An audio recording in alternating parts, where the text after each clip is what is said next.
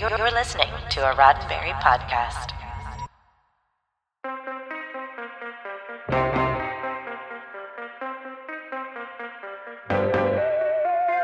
If there was anything it was nearly impossible to pitch to the BBC in the late 1980s, it was a new sci-fi show.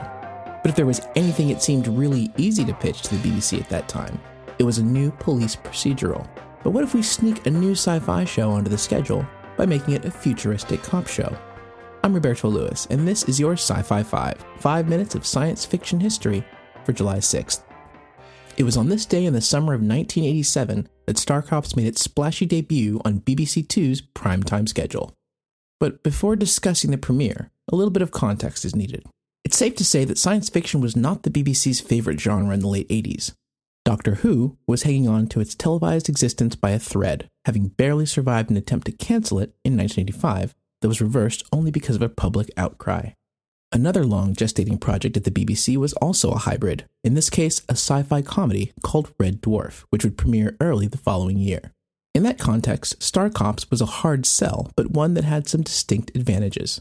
Creator Chris Boucher was well regarded for his contributions as script editor of the BBC's late 70s, early 80s space opera, Blake 7, of which Boucher himself said that there wasn't a single script that he didn't tweak or improve in some way.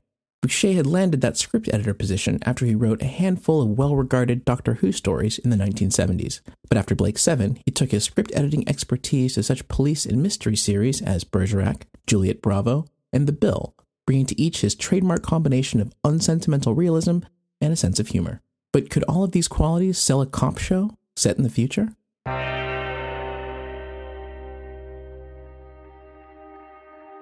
Hi, Dr. Phil Phlox here, also known as John Billingsley. I volunteer for the Hollywood Food Coalition. We serve terrific meals to the unhoused 7 nights a week. We assist 100 nonprofits with their food needs. We work with community partners to address food insecurity in Southern California. If you're in LA, come and volunteer with us at hofoco.org/volunteer, and any Federation credits you can spare go a long way.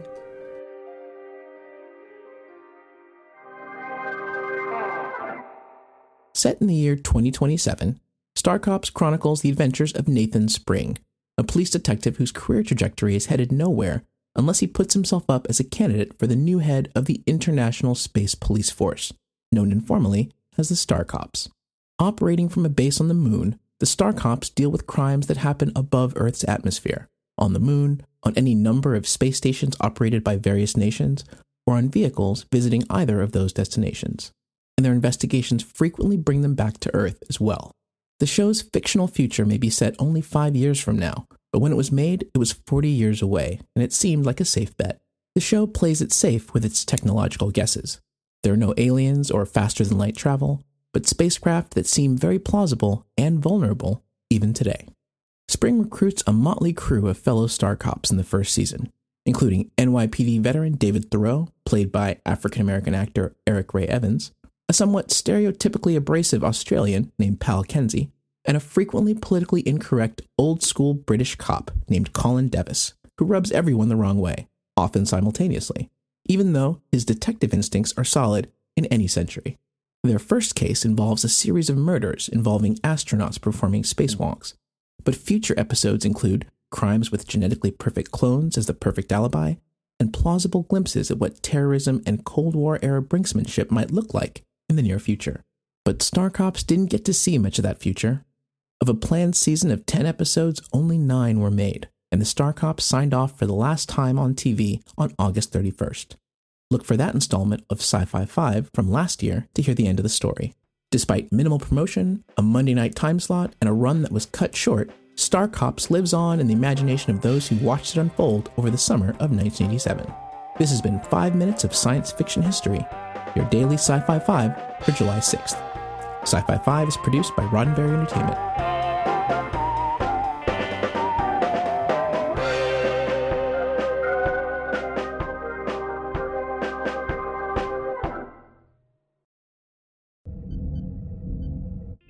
This is a Roddenberry podcast.